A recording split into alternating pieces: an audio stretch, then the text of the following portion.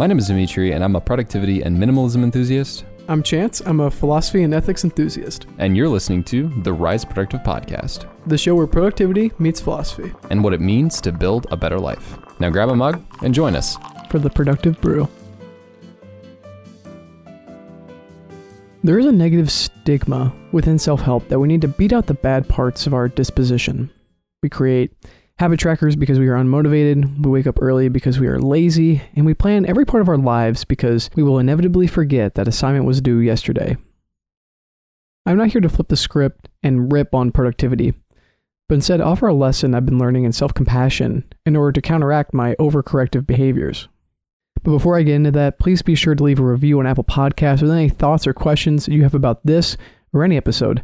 We'll be answering comments every Saturday on the main podcast, so be sure to check that out. But back to today's lesson. In my meditative practice, I've been working through some different calm courses on self-compassion. More specifically, a course on radical self-compassion by Tara Branch has resonated and seeped into my practice recently. In this course, Tara discusses the RAIN technique for dealing with negative internal emotions, and the acronym stands for Recognize, Allow, Investigate, and Nurture. I don't want to get into the meditative practice in this episode, but I will offer you a short story told during the program and how this story has reframed negativity for me. Although there's some discussion about the validity of the story as Pali scripture, Tara tells the story as so. On the night before Buddha's enlightenment, the evil spirit Mara, who personifies greed, anger, lust, and other negative products of the ego in Buddhist scripture, would visit and tempt Prince Siddhartha to stop meditating. As Tara tells it, Mara was defeated, but would return occasionally to fight Siddhartha once more.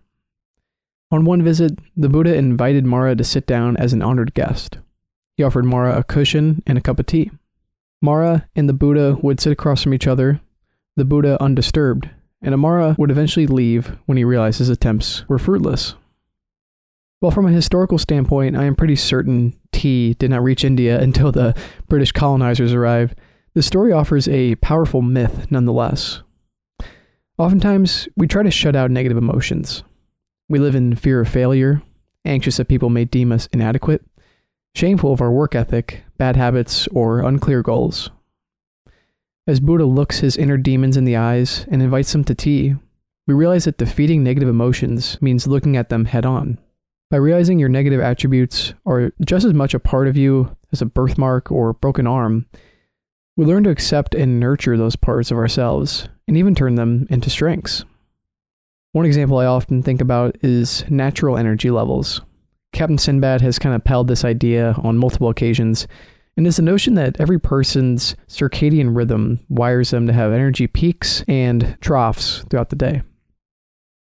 Instead of shying away from those parts of the day when we feel our energy levels crash, either through procrastination or a caffeine boost to push through that trough, we could give those weaknesses an honest observation and ask, how can I work this into my favor?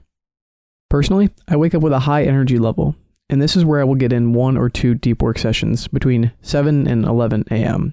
Yet, something I neglected for years throughout high school and my early years of college is I often fall into a motivational slump into the early afternoon. Put simply, I run out of steam to complete any deep cognitive work, or this work does not come out without a high level of resistance, to say the least.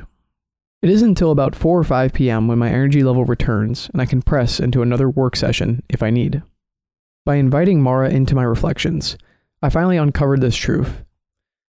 From the hours of 11 a.m. to 3 p.m., I try filling my time with housekeeping, administrative tasks, and exercise.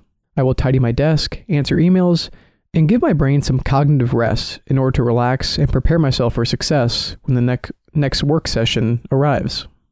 Another point of resistance hardwired into my psyche is the urge to dilly-dally. My tendency to let a friendly conversation or philosophy 101 level debate drag out could be my fatal flaw. But my willingness to not ignore it makes it anything but fatal. As Better Ideas always says, inaction is a slow death. Action is a life-giving breath. Rather than shutting Mara out, ignoring the dilly-dallying, I've made it a real project of mine to conquer this tendency this year. by inviting the negative attribute in and allowing it to be a part of my existence. I fight it every day, rather than pretending it does not hold control over me. By sitting this tendency down for tea, I converse with the dilly-dallying and we find compromise. I schedule out my mornings and afternoons with tasks that leave little room for frivolous conversation. And when all the checkboxes are complete, I'm able to nurture my love for directionless conversation with even more intention and passion, because I know that the day is done and my tasks are complete. Negative emotions and personal weaknesses haunt us all. The question is, how will you treat your guest? Will you behave like a bad host and ignore your negative emotions? Will you try to combat its existence or sever it out of your life entirely? Or will you boil the hot water, pour out some tea for this good friend, and let that negative emotion be seen for what it truly is? Thank you for listening to this episode of The Productive Brew. Once again, please leave us your thoughts and comments. We love hearing from the Rise Productive audience as much as possible, and we love talking about it on the main podcast. Also, if you enjoyed this episode, you can get this as a newsletter transcription if you head over to riseproductive.com/newsletter. While you're over there, check out the Notion templates and be on the lookout for Notion courses coming soon. For now, thank you as always, and we will see you in the next one.